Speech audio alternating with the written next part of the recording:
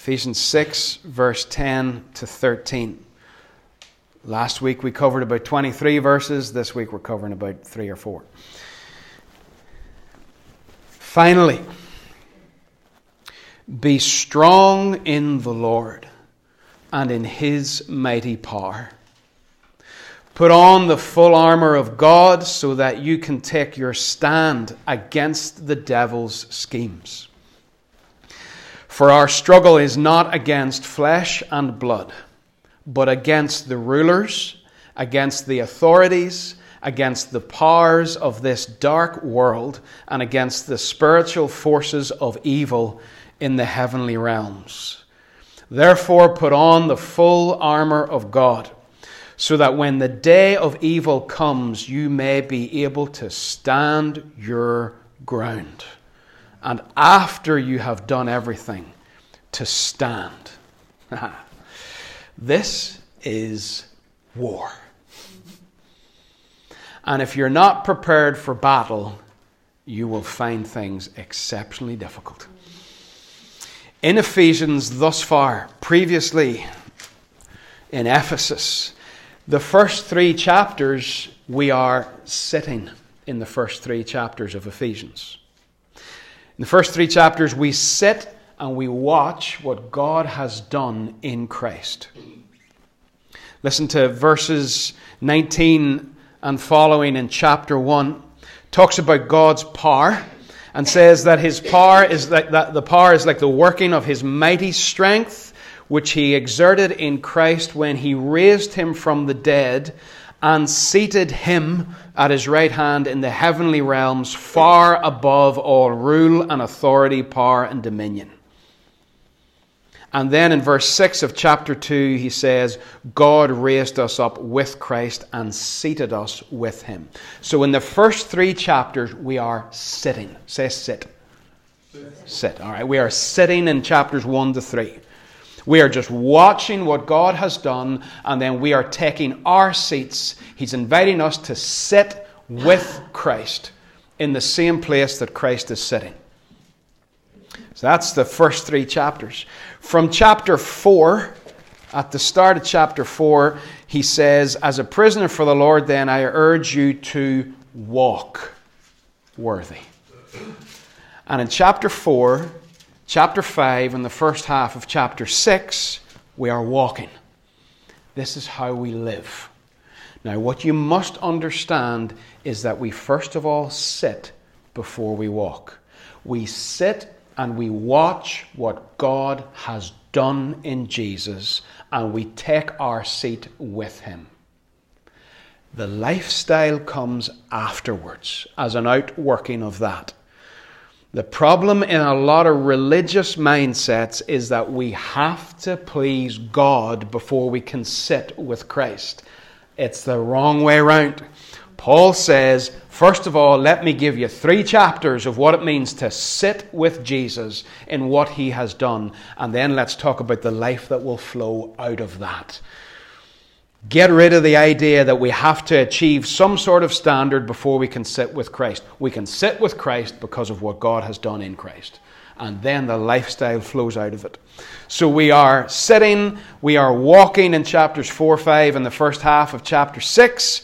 And now, having realized where we sit and how to walk, we are called to stand. Sit, walk, stand.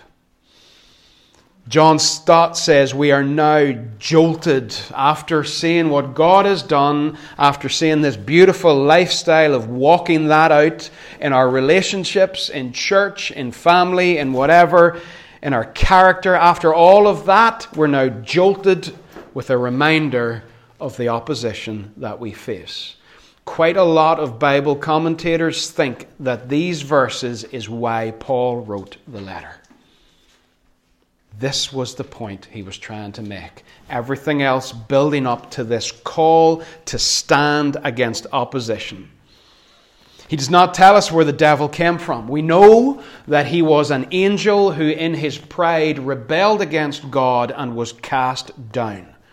We know that demons went with him. They were angels who left God's presence and glory and joined with the Satan, as he's known in Job 1. We know from Ephesians that he has access to the heavenly realms, where God is, where Christ is seated, where we also have access in the Spirit. He has access there too, this place called the heavenly realms. But Paul's purpose here is not to satisfy our curiosity about who the devil is or where he came from, but to warn us of the force that is against us and to teach us how to overcome that force. You see, Satan opposes everything that God does. We've read in Ephesians chapter 2 about how God wants to make one new people. Listen to Ephesians 2:15. His purpose was to create in himself one new humanity out of the two, thus making peace, and in this one body to reconcile them to God through the cross, by which he put to death their hostility. He wants to take people who are separated and scattered and isolated and bring them together into one people. So Satan straight away wants to divide. Divide, divide, divide. Sow little seeds of discord, discontent, division. That's what he does, because he's opposing what God has done. We read also in Ephesians 2:14 about how Jesus has broken down the walls between people. Satan wants to put them up again. We read in Ephesians 3 verse 10, a lovely, lovely verse, where Paul says that God's intent was that through the church, the manifold wisdom of God would be made known. Through us. Through everyone on earth who is part of the church, part of the people of God. Through that people, God wants to show the world what he is like. So Satan gets all the guns and points them at the church. Because he knows that that's the way people see God. And if he sees a divided church, a bickering church, a loveless church, that reflects badly on God. He knows in chapter 4 verse 3, because he's read Ephesians and he's heard it read, he knows that God calls his people to keep the unity of the Spirit. So he tries to divide. He knows, because he's read Ephesians 1 verse 5, he knows that we are adopted. As Linda talked about a few weeks ago, we are children of God. Sons and daughters of God, not slaves. We are adopted. And Satan undermines that with all his might. And so many people in the church do not view themselves as a son or a daughter of God. They read the parable of the prodigal son, and they identify with the wrong brother. The younger brother goes away, wastes everything, comes back and finds the father running down the road to meet him and embrace him. That's who we're meant to relate to. Back home, there's an elder brother who's a religious freak who just thinks you have to work and work and work and work and work to keep the father happy. And the problem is, too many of us allow ourselves to behave like that in this religious country. Elder brother syndrome in the church. Satan wants to undermine the fact that we are sons and daughters of God. Well, maybe the person beside me is a daughter of God, but couldn't be me. Maybe the person beside me is a son, but not me. This is war. This is spiritual warfare. Martin Lloyd-Jones says this is a stirring call to battle. What is it within us that loves stories of good conquering evil? You know, I haven't seen it yet, but the recent Avengers movie has just knocked all box office records out of the park. And what is it? Ultimately, it is, I assume, a story of good kicking evil's butt. What is Star Wars about? What is Lord of the Rings about? What is Narnia about? What are all these great stories about that resonate with us and that we love to watch? It's that stirring victory of good over evil, because there's something in us that knows we are part of a battle. And we crave that victory. The enemy we face then is not flesh and blood. And I want you to get this. I've said this several times, and I want you to really get it. Human beings are not your enemy. Human beings are made in the image of God, and Jesus died for them and loves them. They are not your enemy. You have one enemy, and that is Satan. He's your enemy. He will manifest and he will use people against you, but they're not the enemy. He is. He is. And we need to know our enemy if we are to fight effectively. If we underestimate his power and his strength, then we will not think that we need the armor of God. And we will not put it on, and we will get whipped when we go to battle. Our struggle is not with human beings, but with the demonic realm. Ephesus was a center and a hotbed of demonic activity. Go to Acts chapter 19. Keep your finger in Ephesus 6. Acts 19.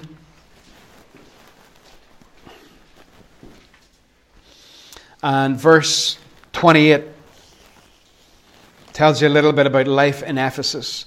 When they heard this, they were furious. This is the crowd of the people that lived in Ephesus. And they began shouting, "Great is Artemis of the Ephesians."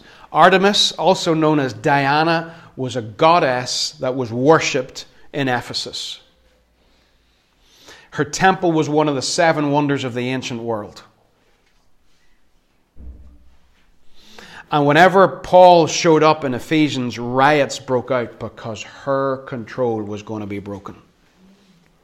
Because Paul also writes in 1 Corinthians that whenever an idol is worshipped, the idol itself is nothing, but he basically says behind the idol there's demons lapping up the worship. So idolatry is not nothing. Worshipping a stone god or worshipping materialism or worshipping whatever it is that we worship, it's not as if our worship of those things just falls to the ground. It doesn't. Behind there's demons and they're just picking it up, loving it. Any worship that is not directed to God is picked up by demons.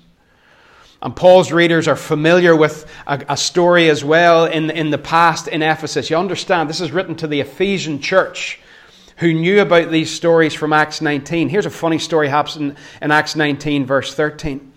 We'll give you a warning not to be flippant about the enemy.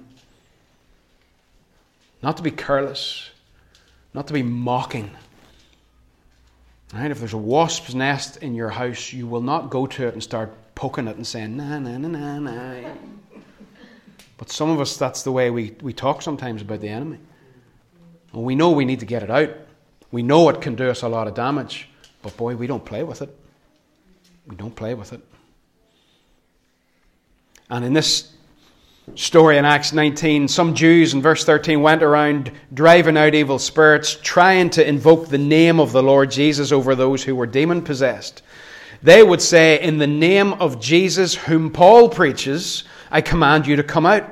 7 sons of Sceva, a Jewish chief priest, were doing this. One day the evil spirit answered them. Love this. It's terrible saying you love something that a demon says, but I love this. He says, "Jesus I know, and I know about Paul, but who are you?" The demons know who's the real thing. They know who is a threat to them, and they know who is not. And they basically just say to this guy, "I know who Jesus is. I know Paul's the real deal, but I never heard of you. You've no authority over me. Jesus has authority over me. Paul has authority over me, but not you, buddy. And you've picked a fight that you can't win today." And what that demon does, it says in verse 16, the man who had the evil spirit jumped on them, overpowered them, gave them such a beating that they ran out of the house naked and bleeding. He kicked their naked butts, and away they went down the road, 7 of them, one demon, because they toyed with him and they thought they had authority that they did not have. I always think it's funny that dogs just seem to know people. Dogs know whether somebody likes them or not. Really quickly. I sometimes ask people at the door, "Do you talk dog? Do you talk dog? Are you able to communicate with the dog?" get into the house, get on the floor quickly and play with the dog so that we can get this over with. Because the dog will know if you're really awkward and shifty around dogs. And the dog then will get really awkward and shifty. You dog owners, do you know what I mean? Your dog just seems to get shifty around people because those people are shifty around the dog. And the dog knows. And demons are like that as well. They know who you are. They know whether you are actually scared of them or not. They know whether you're a person who has authority, who can speak the language. They know if you have a deep walk with God. And they're scared witless if you do. But if you're just spoofing, you better be ready to get your naked butt kicked. Because you will not be able to deal with it if your walk with God is not deep. Carved out in the secret place of prayer and devotion and worship and the Word of God. That's where the authority comes. The demons also know of a night in Ephesus when there was a bonfire. Just after that same portion, whenever a bunch of people heard about this, they were seized with fear. The name of the Lord Jesus was held in high honor, and many who believed now came, openly confessed their evil deeds, and a number who had practiced witchcraft brought their books together and burned them publicly. Do you need to have a bonfire? Are there things that you've toyed with in the past and they need to go on the bonfire? These principalities and powers that Paul mentions in Ephesians 6, they are, listen to the language that he uses as he describes them, they are powerful. I'm not giving them glory and I'm not giving them honor or too much respect, but they are powerful. Listen to the phrase as he uses, he talks about rulers and authorities and powers in this dark world. The enemy is a powerful enemy. Do not underestimate it. They are also wicked. Talks about the rulers, the powers of this dark world. Darkness is their natural habitat. Darkness is where they want to be. And they are also cunning. In verse 13, it's verse 11. At the end of verse 11, Paul talks about the devil's schemes. The devil's schemes. You see, the devil is unlikely to appear at your door with a limousine full of attractive people of the opposite gender and a whole pile of alcohol. He's not likely to do that. He sneaks in from the side. He seduces you with little ideas, little temptations, little thoughts that seem authentic and seem real. Little messages come to you. It would be okay to do that. Wouldn't it be okay to do that? It would be all right to do that. It'd be all right to go there. It'd be all right to try this. Schemes. The wiles of the enemy. He's cunning. That's why he's likened to a serpent. In fact, in 2 Corinthians 11, Paul says, Satan himself masquerades as an angel of light. He presents himself respectable. Very, very, very convincing. Very seductive in his ways. They're cunning, these principalities and powers. And when you serve God and when you put yourself in a position of serving God and you go to the front line of the battle, you will encounter them. The devil is a wolf. He sometimes roars like a lion, and he is always subtle like a serpent. And his greatest trick is to fool people into thinking that he doesn't exist. And it's all fairy tale hokum, and it's not real. And believe me, it's real. Paul says in Ephesians 6:10, be strong in the Lord, and it really would be better translated, be strengthened. I am not a strong person. I am a strengthened person. There's a difference. I am a weak person who is strengthened in God's strength. I am not strong. I don't want to be strong in my own strength. I want to be strengthened constantly by Him. And we've read already, if you just look at the words that he uses in verse 10, be strong in the Lord and in his mighty power. And then go back to chapter 1, verse 19, where we read about the power that is like the working of his mighty strength. Power, might, strength in Ephesians 1:19 and also in Ephesians 6:10. Back in Ephesians 1:19, that was the power and the might and the strength that raised Jesus from the dead. That also works in us and that also gives us the strength to stand against the enemy. We need to be strengthened. Otherwise, we'll not make it. We need to be strengthened. Luke 11. I'm sorry for bouncing about here, but I'm nearly done. Luke 11. Great little passage about strength.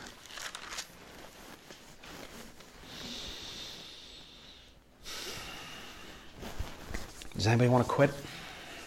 Is the opposition too much? Should we abandon people? Eh? Keep her lit. Luke chapter 11, Jesus is telling a story, and he says in verse 21, he's talking about the devil. He says, when a strong man, that's the devil, when a strong man fully armed guards his own house, his possessions are safe. So the devil has taken people captive. And he is strong, and he guards what he has taken captive. Verse 22, love it. But when someone stronger, say stronger. I'm not going to make a habit of this, I just feel like doing it today.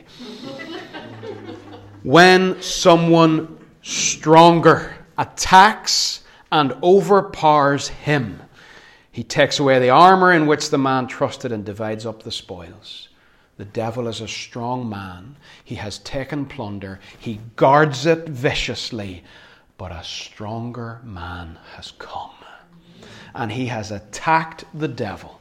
The reason the Son of God came was to destroy the works of the devil.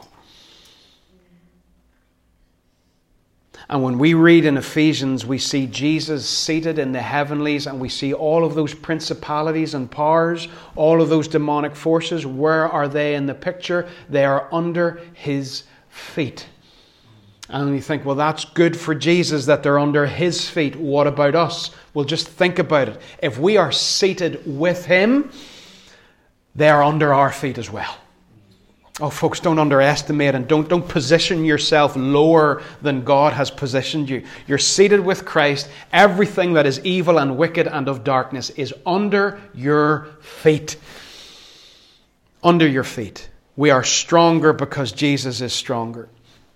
Back in Ephesians 6 and verse 10, the first word of the verse says, finally. And what the word literally means is, from now until the end. That's what it means. It's not just him wrapping up his letter. He is saying from now until the end. In other words, this is the way it will always be. Do you think at some stage in your life the devil's going to give you peace? He's not.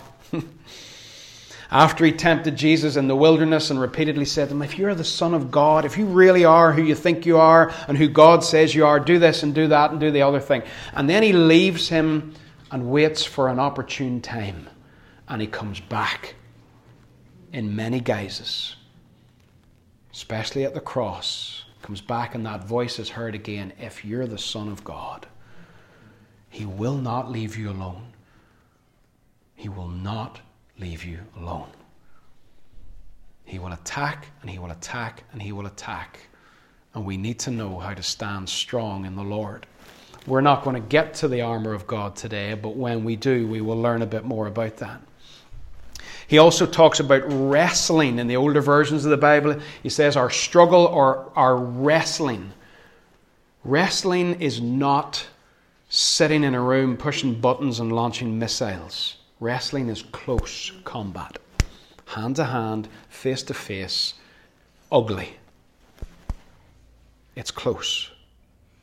And another thing that I want you to know, is that whenever Paul writes this, again, this is important, get this, like all of his letters, he's writing plural. So when he says you, he's not referring to one person. He's referring to the whole church. He says the whole church has got to put on the armour of God. The whole church has got to stand strong. It's not just about your battle against the enemy. Get this. The battles that you are fighting, we are meant to fight them with you. Together. You're not meant to try and stand on your own. It's plural. It's written to a community of people. Do you understand? Because the community is at stake in your battles as well. What happens to the community if I fall in my battles? What happens to the community if one of you falls? It's not as if it's just one person. No, you're inextricably linked to the body of Christ. And therefore your battles affect all of us. And therefore we all fight together. And we put the armour on together. We don't try to stand alone. I want to give you two slightly surprising tactics of warfare, and then I'm done and we'll pick up again in the next episode. The first one. Now, these both will sound slightly strange, because if you've read any books on spiritual warfare or heard anything on it, there are some sort of far out views out there. And I'm not saying they're wrong, but these are very simple. Very simple. Do you want to do damage to the enemy? Yeah? Do you want to do damage? Major damage to the enemy. First thing, forgive people. Now, just let that hang for a minute. Forgive people. One of the great things about going through a letter is, as we've done already today, you bounce back and you pick up wee things. Ephesians 4 probably hit me more than any other chapter in the Bible over the last 6 or 8 months. Particularly the last sort of half a dozen or 6 or 8 verses in Ephesians 4. It says in verse 25, well, let's go for verse 27. Do not give the devil a foothold. Now listen to me. Do not give the devil a foothold. The Greek word is topos, from which we would get topography. A region, a place. Usually a place that is under governance, ruled by someone. And the teaching that Paul is giving at the end of Ephesians 4 is, if we choose to live in a way that is contrary to what he's teaching, we are giving the devil a foothold in our hearts. Have you ever heard the word jurisdiction? I remember watching sort of cop movies as I was a kid, and you'd hear this word jurisdiction. So the cop's chasing a guy, and then the guy leaves the state, crosses the state line into a different state, and the cop stops and goes back home and says, well, he's out of my jurisdiction. What that means is, I have no legal authority there. Whenever we hold unforgiveness in our hearts, listen to me. When we hold unforgiveness in our hearts, we are giving part of our heart to the devil, and we are saying, you can have jurisdiction here. You can have legal authority in my heart. Here's a foothold. In fact, here's a seat for you. Whereas when we choose to forgive daily, repeatedly, over and over again, forgive, forgive, forgive. Picture in your mind the devil climbing a cliff face in your heart, and he goes to reach for a grip or a foothold, but you haven't given him a foothold because you have forgiven people. He doesn't find a foothold, and his old ugly self drops off the cliff and hits the floor. Do you want to do spiritual warfare?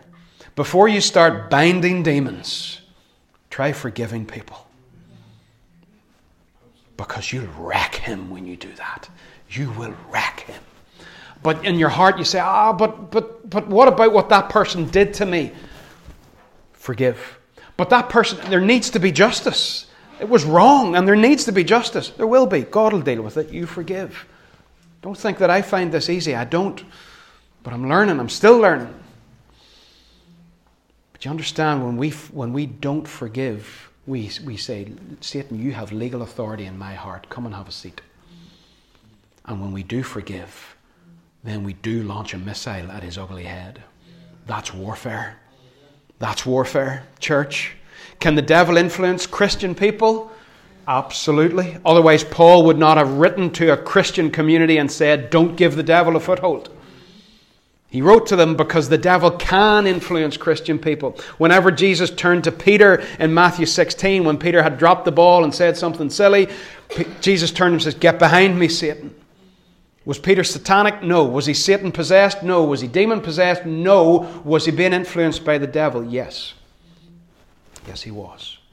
What about Ananias and Sapphira, members of the church in Acts chapter 5, who said that they'd given a certain amount to the church but had kept some back? And Peter turns and says to them, how did Satan get into your heart? How did he lie to you? And how are you lying to the Holy Spirit? What's going on? Were they influenced by Satan? Yes, they were. What about Demas?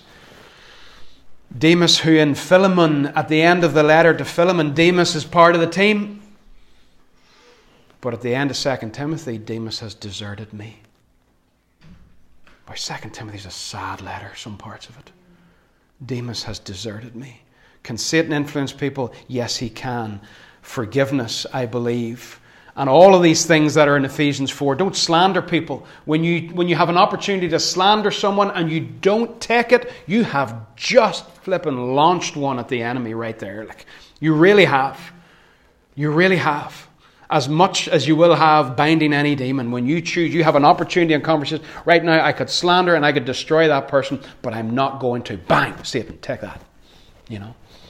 It's like the old Batman where you see the pow coming up on the screen whenever he gets slapped. Oh, come on, folks. This is a lot simpler than we make it out.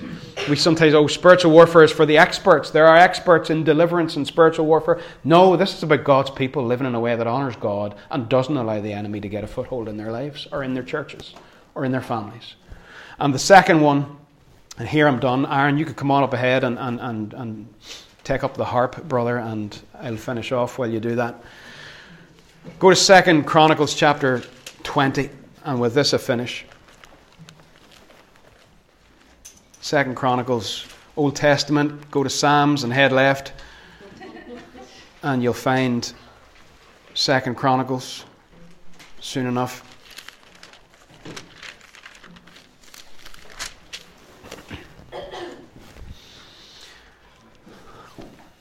Second Chronicles 20. The scene is a battle. It is warfare. And the king is Jehoshaphat, and his military tactics are slightly odd. As he arranges his soldiers, the ones that he puts at the very front are not guys who are good with a bow and arrow or a spear or an AK-47 or whatever. The ones that he puts at the front are the singers. He gets his choir, he puts them on the front line, and that's how he fights. Because singing is spiritual warfare. Whenever we praise God, our praise is taking place in three levels. We're praising Him. There's a vertical aspect. We're praising God. We're exalting Him. There's an aspect horizontally where we are encouraging and exhorting one another and teaching each other through the songs that we sing. And then there's a downwards aspect where we are trampling on the head of a defeated foe. Our worship is warfare. And I can never understand it when people say, don't be so exuberant in your worship. That's like going to the front line of World War I and saying to a guy, that gun's a bit powerful. Here's a water pistol. You know, you don't want to be using something as aggressive as that. Tone it all down. No. Worship is warfare. Look at what happened in 2 Chronicles 20, verse 21. Jehoshaphat appointed men to sing to the Lord and to praise him for the splendor of his holiness. Not to sing taunts to the enemy. It wasn't like a football match. It wasn't like they were singing. They were just praising God. As they praise God, the enemy gets a kick. It's not that we start singing to the devil. We praise God, and in the meantime, bang, bang, bang, somebody's getting a hammering. Jehoshaphat appointed men to sing to the Lord and praise him for the splendor of his holiness as they went out at the head of the army, saying, "Give thanks to the Lord, for his love endures forever." As they began to sing praise, which we're about to do, the Lord set ambushes against the men of Ammon and Moab and Mount Seir who were invading Judah, and they were defeated. Yeah? Before you get busy binding, sing your lungs out. Praise God. Lift him up and make much of him, and the devil's just collateral damage. Yeah? Let's do that.